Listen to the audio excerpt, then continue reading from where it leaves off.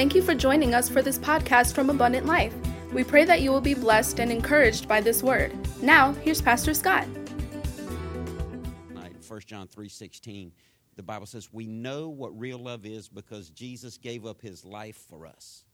So we also ought to give up our lives for our brothers and sisters.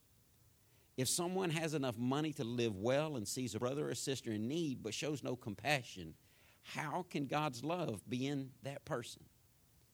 Dear children, let's not merely say that we love each other. Let's show the truth by our actions. I want to talk to you tonight from a Bible study titled, We Have to Love Each Other. Say, love each other. Pray with me. God, thank you for your word. God, I thank you for each testimony that we've heard tonight, God, and even for those who rejoiced tonight that did not share openly but are thankful for the things that you're doing in their life. God, I thank you for all that you're doing in my life. I pray now that you would strengthen me to say the things that you would have me to say. Teach us from your word tonight, God, is my prayer. In Jesus' name, amen. We have to love each other.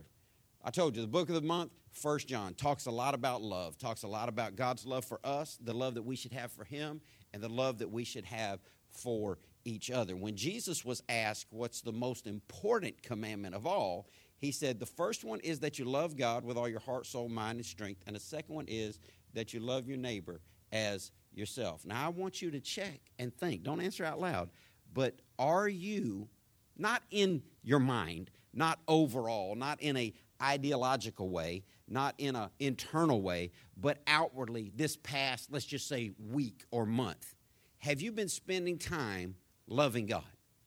Okay, think about that. And then think, secondly, have you been spending time this past week, this past month, loving God's people?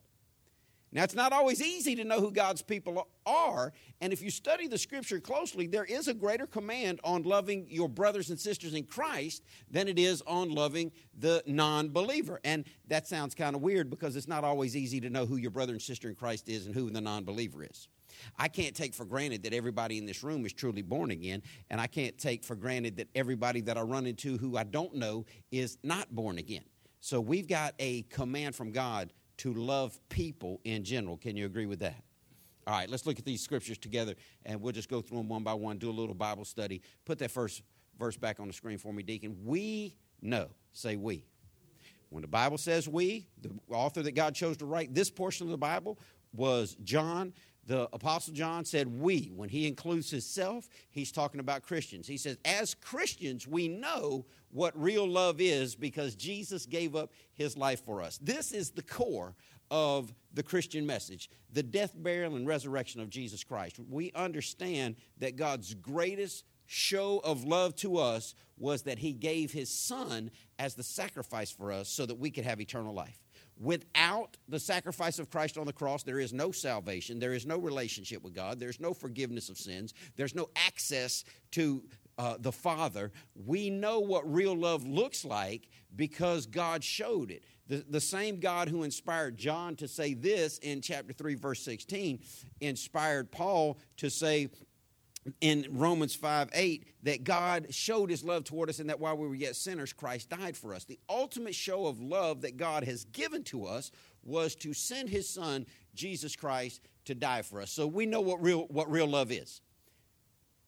That is the goal. That's the assumption. That's what should be. As Christians, we should know what real love is, but many times we act like we don't know what real love is. So let's think about this for a minute. Let's just slow it down in a Bible study way on a Sunday night and say real love is something we understand because we know that God sent Jesus to give his life for us. So real love is giving because God gave Jesus. And this is showing us what real love is. So if you say you love God, but you're not giving anything to God, your love for God is not real. Now, we get to see some of the same people every week come up here and lead us in praise and worship. They are giving their time. They're coming here early on Sunday morning. They're coming here early on Sunday night. They're coming early on Wednesday night. They're coming to practice on Thursday night. They're working on their music throughout the week. They're giving their time. They're giving their talent. They're using what they have to bless God and bless God's people. It's a giving. Serving is a great way to show giving. Serving is a great way to show love. I've told you before that the Greek language is an expressive, picturesque language, and the Bible tells us that we should worship God, but worship is a lost word in the English language. We don't really talk about worship. We don't use that word a lot in common everyday speech, but the primary Greek word for worship in the New Testament is a word latreo, and the word latreo means to show love for someone by serving them. It's when you hold a door for your grandmother. Or any person that you're just trying to be kind for. It's when you let someone go in line in front of you. It's when you give someone something just to show them that you care. Service is love. And that's why books have been written and series have been preached that says, my service is my worship, or my work for God is my worship. See, real love is a giving love. Real love is a love that prompts action. There's too many people sitting in churches today that if you ask them, in their mind, they would tell you no doubt they love God. Oh, I love God for real. Well, what are you giving to God to show him your love? Hopefully you give him some time during the week to read the Bible. Hopefully you give him some time during the week to say your prayers. Hopefully you give him some time during the week to sing to him in your bedroom, in your car. But if there is no giving, there is no loving. God's word says that we know what real love is because Jesus gave up his life for us. So we know what real love is. We talk a lot about inference at Abundant Life. If God says that there's a real love, then there must be a what? There's a fake love. And churches are overrun with fake love. Marriages are overrun with fake love. Friendships are overrun with fake love. The world is overrun with fake love. People who give lip service to this word love, but don't really do anything about it. And unless you're giving something to everyone you say you love, you need to admit that your love is false. And a hush fell over the crowd. Real love always gives. It always does. Kids, you want to know what love looks like? Look at your parents. You say, well, my parents don't do anything for me. If they put a roof over your head, if they let you eat food in their house, if they let you breathe their air conditioning, if they let you lay under the covers that they provided for you, they are giving you something. And that's what real love looks like. Real love looks like giving something to somebody else. This is what the Apostle John is telling us. We know what real love looks like because God is our example, and real love is giving. But not only, it says Jesus gave up his life for us. That giving up of his life was not easy. It was a sacrifice. It was painful. So you want to know what real love looks like? Real love looks like a painful sacrifice. Uncle Ken could tell you about that. How long y'all been married? Sister Diane could probably tell you better. But 50, y'all just had y'all's 50-year anniversary last week. We thank God for that. But I told y'all before, listen, don't get your theology from Bernie Mac, okay? Don't get your theology from postcards and songs or even hymns, because they're not always, even the old hymns aren't always theologically correct. But I just fell out one time. I was watching a movie. Don't write me if you hate it. I don't care. You watch what you watch. I'll watch what I watch. Let's see who gets to heaven. But that's funny right there. It was that movie where Ashton Kutcher was dating Bernie Mac's daughter. And Ashton's white and Bernie Mac's black and his daughter was black. And so, they were playing off on that, and it was funny. And Bernie goes off on Ashton in the movie, and he says, oh, y'all make me sick. Y'all make me sick with all y'all's little mushy love and puppy love and young love. You don't know what love is, boy. I tell you what love is. Love is hell. Love is war. Love is, and he just went, oh, and I thought, Bernie Mac knows. Bernie Mac knows. Love is not always easy. Puppy love is easy. Skyrockets in flight, afternoon delight. When all that dies off, you got to kick back and see, is there substance? Is there stability? Is there sacrificial giving? Is there a willingness to endure pain and stay in it? That's what real love is. The love that Jesus gave cost him something. It cost him pain. It cost him sacrifice. Not only was it giving, but it was giving in adversity without giving up. It was giving of himself in hard time without giving up. And this is what the apostle tells us, the way we know what is a real love. Real love is a love that gives when it's hard. So a love that stops giving when it's hard is what kind of love? Say fake love. When it stops giving just because it's hard, it's a fake love. Why? Because real love gives when it's hard. Real love gives when it's sacrifice. Real love gives in adversity. And John tells us that we know what real love looks like because we know that Jesus gave up his life for us. He sacrificed for us. He stayed the course even under hardship. He goes on to say, so we, talking again to Christians, believers also ought to give up our lives for our brothers and sisters. Now, so many people know John 3:16. Now, the same guy that God inspired to write John 3:16, God also inspired to write 1 John 3:16, the apostle John, the beloved disciple, the disciple that was close to Jesus. And John 3:16, they hold signs up at sporting events. They hold signs up at rallies. John 3:16, for God so loved the world that he gave his only begotten Son, that whosoever believes in him should not perish, but have everlasting life. It's the most quoted verse probably in the whole Bible. Church folk know John 3:16. Whether they understand it or not is one thing, but I don't think they even know at all. They definitely don't understand it. I don't even think they know 1 John 3:16. And this verse is as important as the other verse.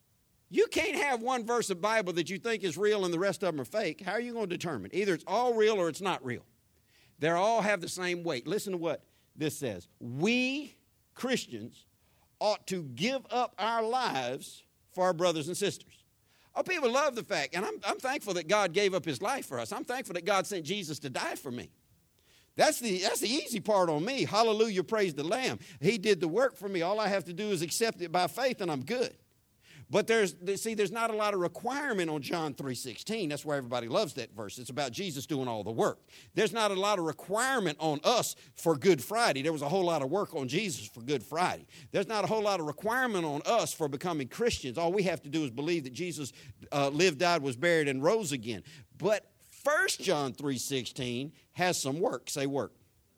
God expects us, if we have real love, to give up our lives for our brothers and sisters. Even the way that Jesus died for us, even the way that Jesus sacrificed through pain to show his love for us, God expects us to sacrifice through pain to show our love for each other. And listen, I'm telling you, based on the authority of the Word of God, based on what I believe as a pastor, and based on what Bernie Mac said in that movie, real love is painful, and real love involves staying there when it hurts. And unless you are giving love, real love, sacrificially through pain, your love is fake. And unless you are willing to love God in the hard times, your love for God is fake. And unless you are willing to love people in the hard times, your love is fake. And let me tell you what, if your love turns out to be fake, you're not going to make heaven. Because if you say you love God and you really don't, everything else is lost from there. So we need to make sure that our love is real. We need to make sure that our love is giving, that our love is sacrificial, that it stays even through the hardship. What is God saying? Love people. Love people. Even the same way that Jesus gave his life for us, we ought to give our lives for our brothers and sisters. I thank God that we had a good report. Last time somebody, I don't know, did you move recently, Courtney? Did a lot of people showed up to help?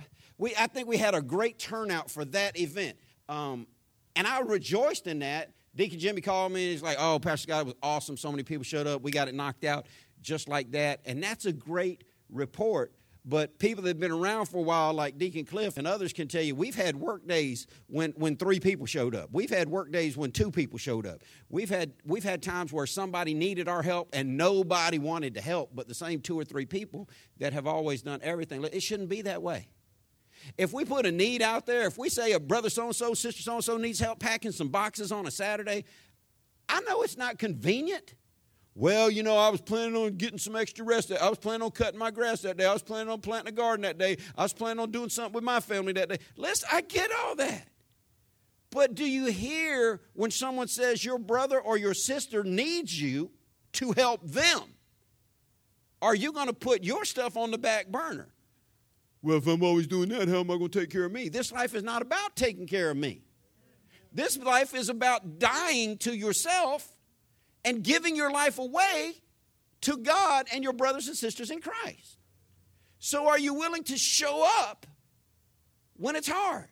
Are you willing to show up and do work when it's difficult? This is what real love looks like. Anything else is a fake love. See, people can talk about it. And I told y'all, don't get your theology from Bernie Mac. Don't get your theology from music, especially country music, because that just would depress you, singing about dead dogs and drunk, wives that ran off. But that one country music song that says, let's get on down to the main attraction, that's a little less talk and a lot more what? Action. That's what Christianity needs. We need less talk and more action. Because churches ought to not have to beg people to show up on a work day. People ought to be like, hey, you need my help? I'm there.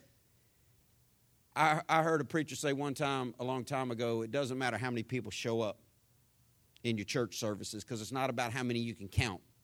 It's about how many you can count on. It's not about how many people you can count. It's about how many people you can count on. And we've had times when we were in a big building, 1,000-seat sanctuary on Blanding, we would have 500-600 people show up on a Sunday. I don't know that we ever could have counted on more than the people that we were counting on before we got to that building or now that we're in this building. We've been counting on the same amount of people basically for a long time. It's not about how many people show up. It's about do they show up when they're needed. Are you a show-up person? Are you the type person that can be counted on? Are you the type person that is going to give? Are you the type person that is really willing to give up your life to show that you love your brother or sister? It's about action. Real love's about action. God didn't just say, I love y'all if y'all figure it out, and if you get to heaven, if you find the way to heaven and sneak past the gate, I'll let you in. No, he did stuff to provide a way for us. He did hard work for us. Look at verse 17. If someone has enough money to live well and sees a brother or sister in need but shows no compassion, how can God's love be in that person?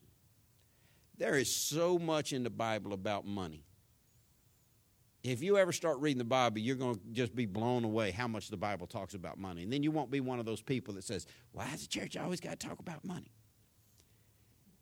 And I hate to preach about money because I know if I say anything about money, somebody's going to have a friend. And I'm sensitive to when you bring your friends to church. I'm sensitive when you bring your family members to church, especially those who are unchurched, for them to not have to hear something that's going to make them leave and say, all your pastor did was talk about money. And that's why I don't talk about money a lot. But the Bible talks a lot about money. Why? Because it takes money to do ministry. It takes money to do ministry. It takes money to feed these kids in a community center 5 days a week. It takes money to keep this air conditioning running right now. It takes money to pay the rent here. It takes money to keep buying microphones and cords and cables that break down all the time. People get so jammed up. Why does the Bible talk so much about money? Because God knows people are selfish. Because God knows that the average person worships money more than they worship Him. That's why He said, you got a choice. You can worship God or you can worship money. And that's where most people draw the line. Most people either worship their stuff or they worship God. And here's what God said. There's proof. See, He's trying to narrow the window of what real love looks like. He's trying to not give such a broad path so everybody can say, oh, yeah, I love God too. Well, you love God, but you don't work for God. You don't give anything. You don't sacrifice anything. You never share anything with anybody else, but you think you really love God. No, that's not a real love. That's a fake love. And that's why God is showing us in 1 John 3:17 that there is a proof text to what real love looks like. If you really love God, you're going to love people. And if you love people, you're not going to be content sitting at your big house with money in your pocket knowing that somebody that you say you care about is hurting round the way and you don't do anything to help them. Now, this concept has burdened me through the years because there's a verse in the Bible that says, if anyone asks of you to turn them not away. And God has blessed me to have a little bit of money. And I thank God. And I'm so excited about what it allows me to do. It allows me to be a blessing to other people, because I believe God wants to bless you to be a blessing. If he can ever trust you with money to give money away, he's going to give you money so you can give it away. He's going to use you as a funnel for whatever you're willing to give away to people. And if you will funnel money into the hands of other people, God will trust you to be his funnel. And God has trusted me over the years to funnel money. And I thank God, because it allows me to bless other people. But I have kind of been stuck in my mind a few times. I see verses like, if somebody asks you and you have it, you ought to give it to them. Well, I've typically got it. And I usually carry a substantial amount of money in my front left pocket just to help people out that need it. But a lot of people in this generation are on the scam. A lot of people are asking when they don't, they need it, but they're just conning you. And I thank God for other verses in the Scripture that tells me that I have to be faithful manager of the money that God has given me, that I have to be a faithful steward over what God has trusted me with, that I can't take the precious things that God has given me and throw them before people who will just trample them and not count them as precious. Listen, I'm not saying that you need to take all your money and give it away to the next homeless person you see. Now, see, some people are homeless in this culture by choice. And before I started this church, I worked entirely, full-time with homeless people downtown Jacksonville. And I had so many people tell me, I used to be like you. I'm doing what I want to do. I used to have that big old set of keys. Look at them keys bulging in your pocket. I used to have a key ring. I used to have a house key, 2 car keys. I used to have office key. I had all that. I gave all that up. Now I'm my own man. I get up when I want to. I go to bed when I want to. I drink when I want to. I get high when I want to. You're a slave to the system. I'm doing what I want to do.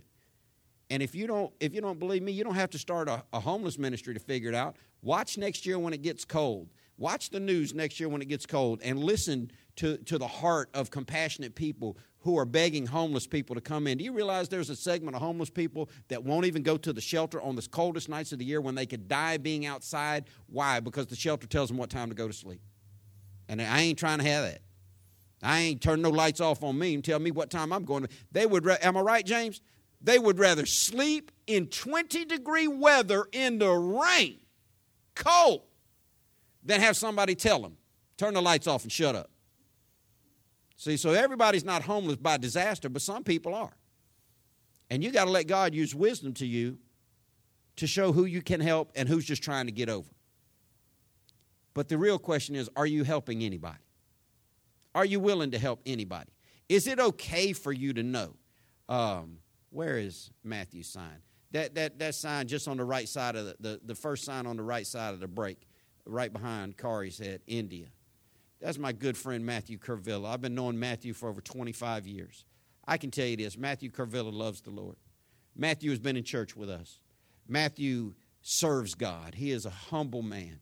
Matthew is from India. He came to America and was educated in fine schools in America. And he made good money in America, but God put a burden in his heart to go back to his country to win his people to Christ.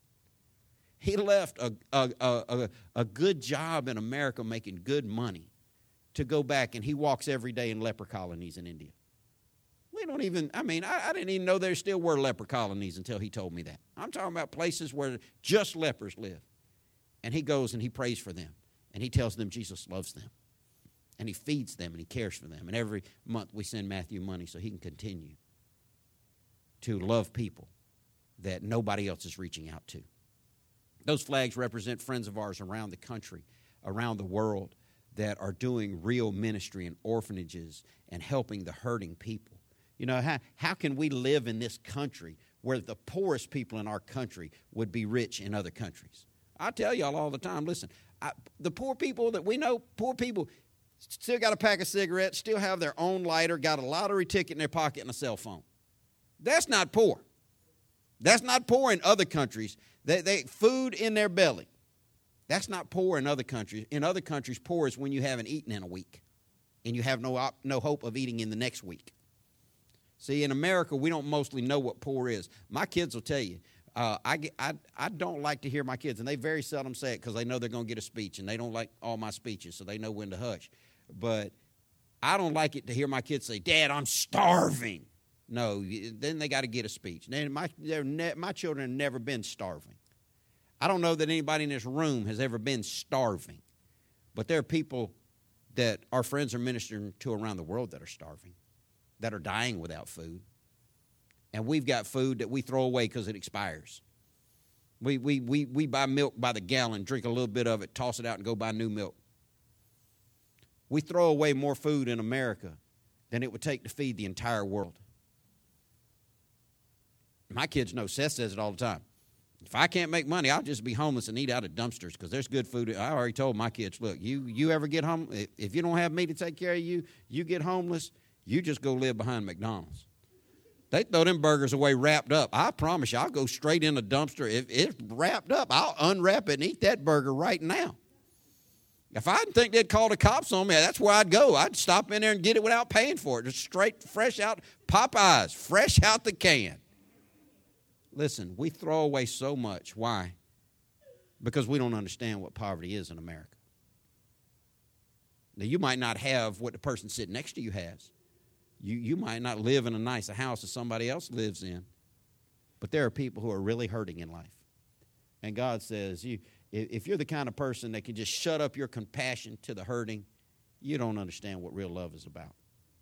Do you even pray for people? I mean, do you even ask God to help people? I thank God that even though my children have grown up with never missing anything, and they've grown up spoiled, and my kids have done so much, and I tell them, y'all just so spoiled. Y'all don't know how good that y'all have it. They've flown around the world. They've been on planes. They've swam with dolphins. They've parasailed. They've just done so much in their life that I never got to do as a child. I let them know everybody doesn't get to live like this, but I thank God for the compassion that they have for people, because we have stopped to minister to homeless people so much. My kids, we look for certain people. We go to certain restaurants, and we were riding by the Red Lobster the other day, and my kids asked about a guy we used to see up there that we used to always try to stop and give something to and wonder what's going on with him. Do you care about anybody outside your family? Do you see anybody? Everybody doesn't have money just to stop and hand out, and that's not always the answer, because sometimes, we're facilitating people's addiction that way. But can you talk to somebody? Can you love somebody? Can you share a word of encouragement with somebody? We got to take love beyond just words and lip service, and we got to take love into an action. It's not always about handing people money. But God says, I don't believe love's in you if you don't ever give anything away to anybody. It doesn't have to be money, but it has to be something. Time, love, compassion. That's what he's talking about. Look at verse 18. Dear children, this is the older apostle, John, talking to his church friends. See, he knew Jesus firsthand. And man, how awesome would it be to have John as your pastor? Oh, if you couldn't have Jesus, John would be the one. John was closer to Jesus than any human being on earth, any man. Closer to Jesus than any other man that ever lived in the natural on earth. He was the only man that was at the cross. He was the only one of Jesus' followers that was at the cross. John and a few women, Jesus' mother. John knew Jesus so close that people would sit at John's feet and he would teach them and he would tell them stories about Jesus. I hope you tell stories to your children. I hope you have family time. See, the Hebrew people understood storytelling, and they told it all the time. And their kids heard it all the time. This is where we crossed over the river. Those 12 stones are where we set up an altar. This is the God who brought us out. Us who, Granddaddy? That was hundreds of years ago. No, but that's still our people, and that's still the journey. That's still the path that God took us through. And you need to be telling stories to your children. See, the Hebrew people understood how to keep their truth alive in the eyes of the next generation. And John was trying to keep the truth alive in the eyes of the next generation. And he said, dear children, listen, you younger Christians, let's not merely say that we love each other, semicolon. So that's got to stop. We got to think about that. Let's not merely say that we love each other. The very fact that God inspired him to write that means that it is possible to say that you love someone when you really don't. Now, if you've been living long enough, you probably had some people tell you they love you and they didn't. You probably had some people tell you that they loved you when really their love wasn't pure, their love wasn't real, their love wasn't genuine. See, it's possible to talk about love without really loving somebody. It's possible to fool yourself into thinking that your love is real when really it's not. And that's why he continues to drive this point home. Let's just not say that we love each other. See, there's a love that talks, and then there's a love that gives. There's a love that talks, and then there's a love that works. There's a love that uses words, and then there's a love that uses action. Let's just don't talk about it. Let's just don't say that we love each other. And in the last phrase that I'm going to talk to you about tonight, he said, let us show the truth by our actions. So here we're still dealing with true love versus fake love. We're dealing with love versus not love. But he had to take it past do you love or do you not love, because he knew that inside churches there was so much fake love. So he had to break it down to real love versus fake love. And here's the question. Are we showing that our love is true by the things that we do? Or are we hoping that people will believe that we love them just because we say it? I was talking to Jacob the other night, and he's lived long enough to see it now, and he's old enough to watch these things unfold. And I've told people, I've cringed. Every time I've ever heard anybody say, Pastor Scott, I've watched people stab you in the back and lie on you. I've watched you stand firm and stand in your faith when people that said that they were with you left. And they would make big claims. They say, I love you. I love this church. I got saved here. God, I ain't never going to leave this. Everybody else going to leave. I'm going to be the last man standing. I'm going to be here holding up the doors when Jesus comes back. And my kids know. As soon as they leave, I look at my kids and say, that's the kiss of death. That's the Judas kiss right there. And they don't mean it to be. But almost every time somebody comes out with that bold, I'm going to love you forever statement, they leave. Why? Because everybody's love's not real. Real love endures. Real love stays. Real love doesn't run out on hardship. Real love doesn't run out in adversity. Real love has proof. And that's what God is saying. Can you show proof of your love by your actions? I hope you can. I hope there's some action to prove that you love God. I don't understand why so many people are convinced that they're going to heaven. I really don't. I really don't. I mean, y'all heard Janet. If y'all could understand most of what she was saying when she was testifying, that it's those that endure to the end that are going to be saved. Y'all heard what Janet was saying. As many are called, but few are chosen. See, I don't understand how so many people are so convinced that they're going to go to heaven when they die, when the Bible tells me that the righteous are scarcely saved. The Bible says, and if the righteous are scarcely saved, where shall the sinner appear? Well, that's a rhetorical question. The sinner's going to appear in hell forever.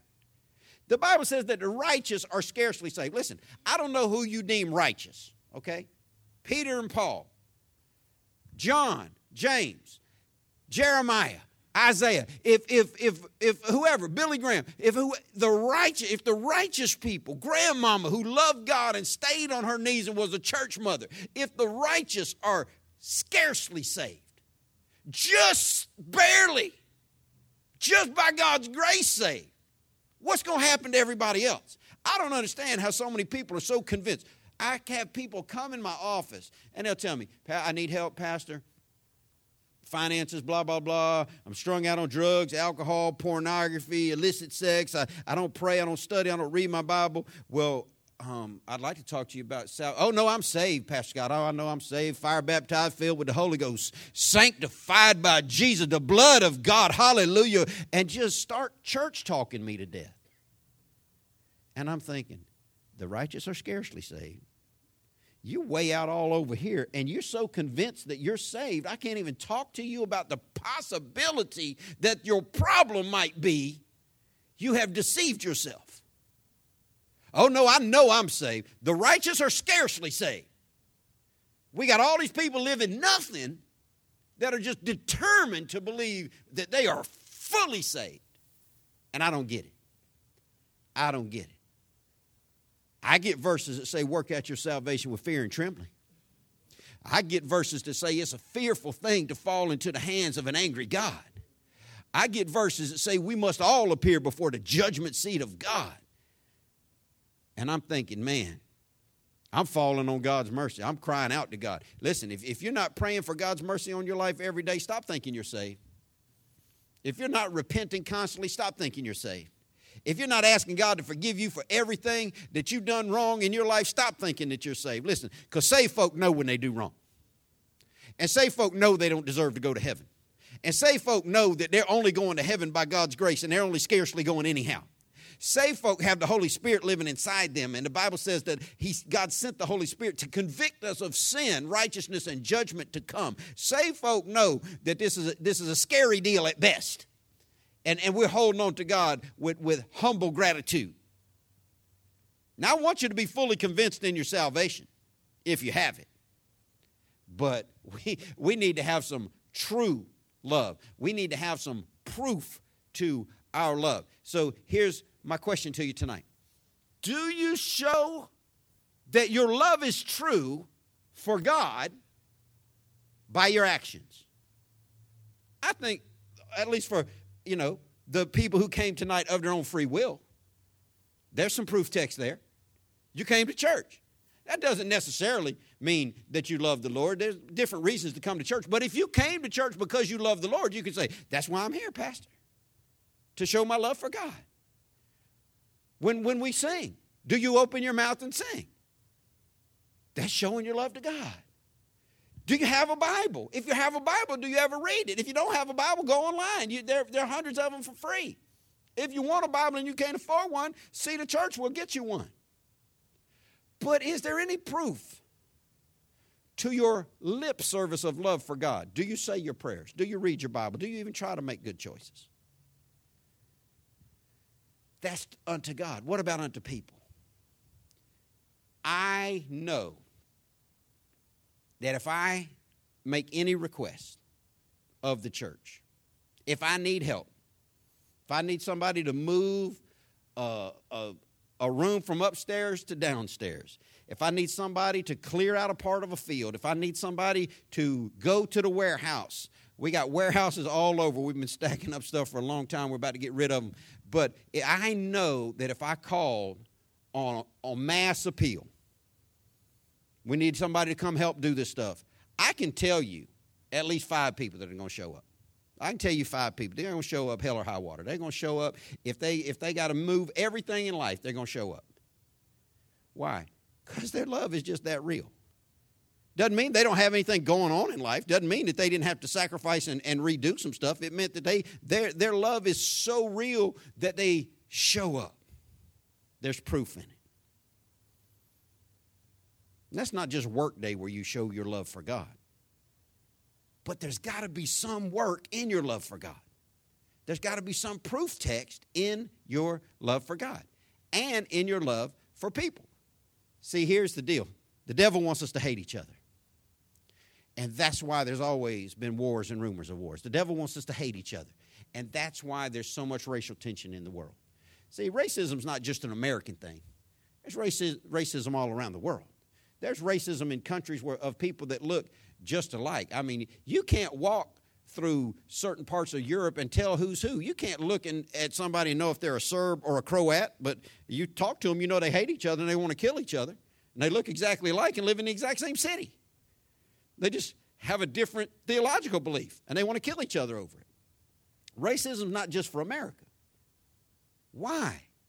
Why do people hate each other over skin color? Why do people hate each other over denominational differences? Because the devil wants it that way. The devil wants us to hate each other. The devil wants to divide us. The devil wants to tear us apart. Why do people get so fired up about politics when they really don't even know nothing about politics? I'm so tired of people blowing up all these, I just love this guy, I love this girl. Really, what can you tell me about them? You know where they graduated from college? You know where they went to high school? You know what their mama's name is? No, you don't. What's Hillary Clinton's mama's name? Anybody. Anybody. What's Donald Trump's mama's name? What's Donald Trump's daddy's name? Anybody. Nobody knows this stuff. We don't know these people like that. But we act like they're so important to us. Lord knows nobody knows what Ted Cruz's mama. They're not even from America. They're from Canada. Well, I think his mother's from America and his daddy's from Canada, something. I don't know. But we act like these people are so important to us, and we don't know them at all. They don't come to church with us. God didn't put us with them. God put us with us. Do you know anybody's name in this room?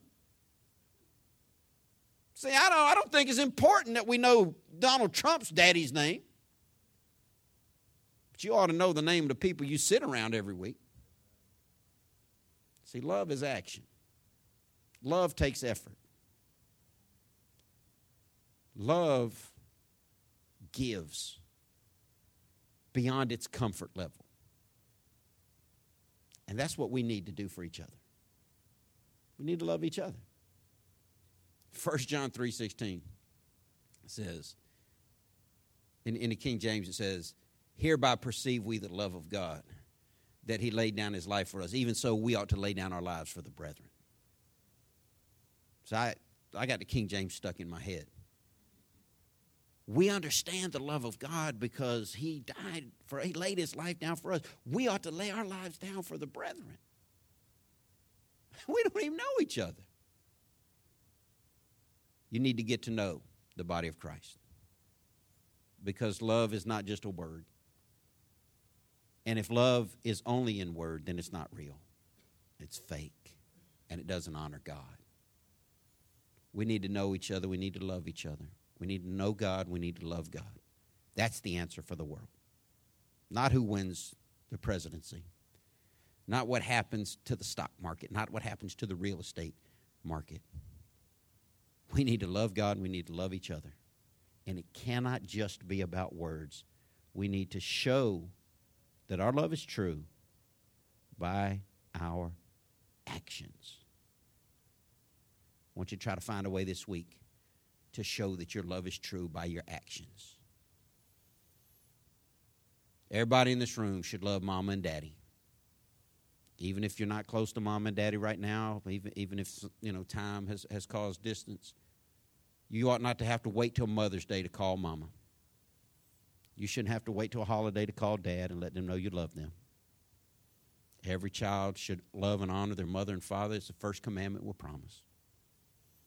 You ought to pick up your phone one day this week and call mom and dad if you still have them. Tell them you love them. Start showing your love for people.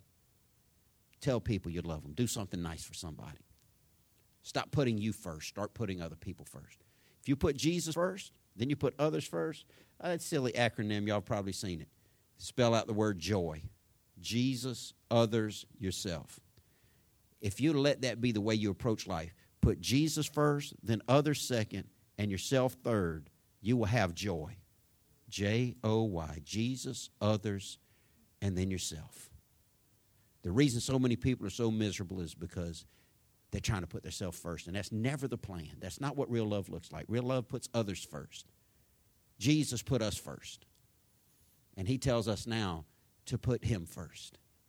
Put God first, and then put others ahead of yourself, and you'll find out that your life will have so much greater meaning. Go out this week. Prove your love for God by your actions. Prove your love for people by your actions. And watch God give you something to testify about in the near future. Let's pray. God, thank you for your goodness. Thank you for your love. Thank you for giving and showing your love to us in a very real way. Help us to give and show our love for you and for each other in real ways as well. We love you, God. We thank you so much for this church, for bringing us together as a church family, God. Help us to grow together in our unity and help us to grow together in our love. We ask in Jesus' name, amen. Thank you for listening to this podcast. We truly appreciate the opportunity to pour into your lives each week. For more information or to donate to Abundant Life's ministry, please check out our website at www.alcfnow.org.